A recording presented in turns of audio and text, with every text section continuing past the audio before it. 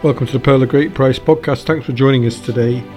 It's November the 2nd, on this day in Christian history. We go back to the year 2014. We travel to Oregon, where the American theologian John Navone published a book called Triumph Through Failure, a Theology of the Cross. He was the third publisher to take up the book after it had been originally published in 1974. And in it, Navone looks at what he calls the three faces of failures: death, Satan, and sin, whilst looking at Jesus' response to the three. He argues that through the incarnation, in the historical figure of Jesus of Nazareth, God accepts human limitations, including the ultimate limitation that we all face: death. However, Navone stressed the need to balance this theology of cross with a theology of hope. Nailed to the cross on Golgotha, a hill on the edge of Jerusalem, Jesus of Nazareth had to face the failure of his earthly mission. But he still hoped that God would accomplish his mission through him, thus transcending death. The book had a profound effect on his fellow Jesuit Pope Francis, who read it long before his election to the papacy. In being interviewed for an Italian book on his papacy, Francis said, "Patience is a theme that I have pondered over the years after having read the book of John Navone, an Italian-American author, with the striking title The Theology of Failure, in which he explains how Jesus lived patiently. Patience is formed in dialogue with human limitations. There are times when our lives do not call so much for our doing as for our enduring, for bearing up with our own limitations and those of others. Being patient means accepting the fact that it takes time to mature and develop. And living with patience allows time to integrate and shape our lives."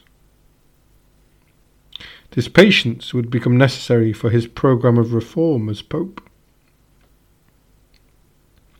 The term theology of the cross is often associated with Martin Luther.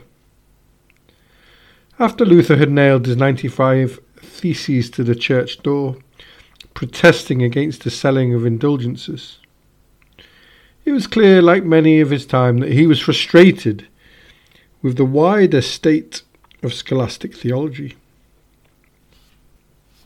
His Augustinian order met in Heidelberg and asked Luther to present a series of theses outlining his theology so it could be assessed by his brethren. It was here that gave Luther an opportunity to articulate his theology of the cross. He said at one point, "He deserves to be called a theologian, however, who comprehends the visible and manifest things of God seen through suffering and the cross.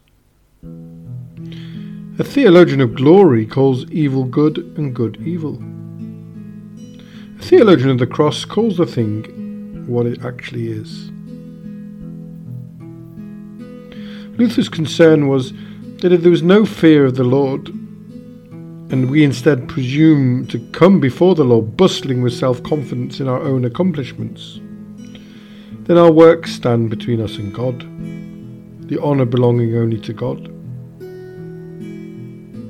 This was a transgression of the first commandment. For Luther, we see God working exactly through the horror of the cross. God's hidden and alien working in the cross is such that it reflects back on us and exposes our own lives. Navone, however, points out both theologies of hope and glory are balanced by theologies of the cross. And the Catechism of the Catholic Church describes the way of perfection as passing by the way of the cross. There is no holiness without renunciation and spiritual battle. Spiritual progress entails the ascesis and the mortification that gradually leads to living in the peace and the joy of the Beatitudes. As a young Jesuit and student of theology, Navone was influenced by Bernard Lonergan, his teacher and eventual colleague at the Gregorian University in Rome. Navone would spend much of his life teaching there and worked closely with Johann Baptist Metz on narrative theology, also called the Theology of Story. And of Navone's 23 books, 5 have been associated with the development of narrative theology and the work. Another area that he has specialised in is the theology of beauty. However, his book on the Theology of Failure will be republished in later editions as Triumph Through Failure. And his criticism is not of failure, but of condemning ourselves to mediocrity through fear of failure, saying that failure is often God's deliverance from the illusion of self-sufficiency. That's all from the Pearl of Great Price today. Thanks for listening. Join us tomorrow if you can as we look at Benjamin Britten's War Requiem. And as we're coming towards the end of a year of podcasts, it's unlikely next year that we'll be able to keep producing a daily podcast unless funding allows it. If you wish to support us or can suggest themes for series of podcasts for next year, please email us on pogppod@gmail.com. Our archives can be found at www.pogp.net. And if you have time, please subscribe, share the podcast with friends, and have a lovely day wherever you are. And thanks for listening.